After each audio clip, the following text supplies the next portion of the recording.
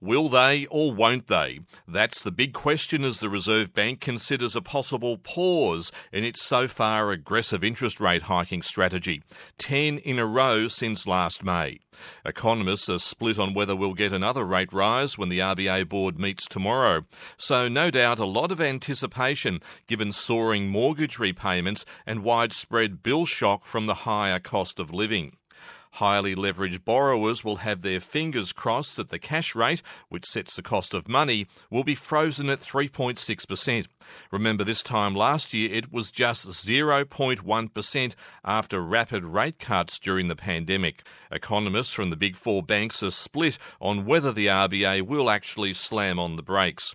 ANZ and the National Australia Bank are tipping rates to rise by another 0.25 percentage point, while Westpac and the Commonwealth Bank predict rates will go on hold.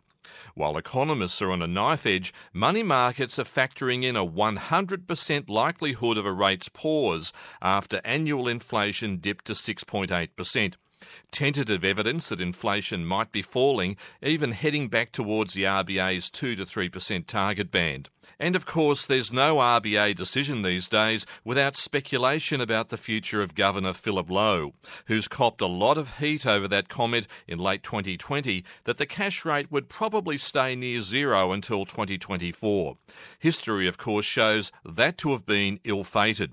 Philip Lowe will explain his latest rates thinking when he addresses the National Press Club on Wednesday.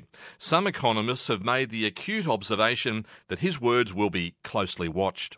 The independent review into the RBA was delivered to Treasurer Jim Chalmers late on Friday. That could provide the case for Philip Lowe not to be reappointed for a second term as RBA Governor, given that the review will be recommending a major shake-up. We're expecting to see the full report sometime before the May budget, and Jim Chalmers has said there'll be a decision on Philip Lowe's future by June. And in a big week for the economy, the RBA also releases its half-yearly financial stability review, which is an important health check on the financial system, especially after the collapse of the small Californian bank Silicon Valley Bank, fueling worries about contagion and maybe bigger jitters about the overall US banking sector. There's no direct risk here in Australia, but the potential exposure was enough for the head of Australia's banking regulator, APRA, to come out last week to say that Australian bank deposits are safe.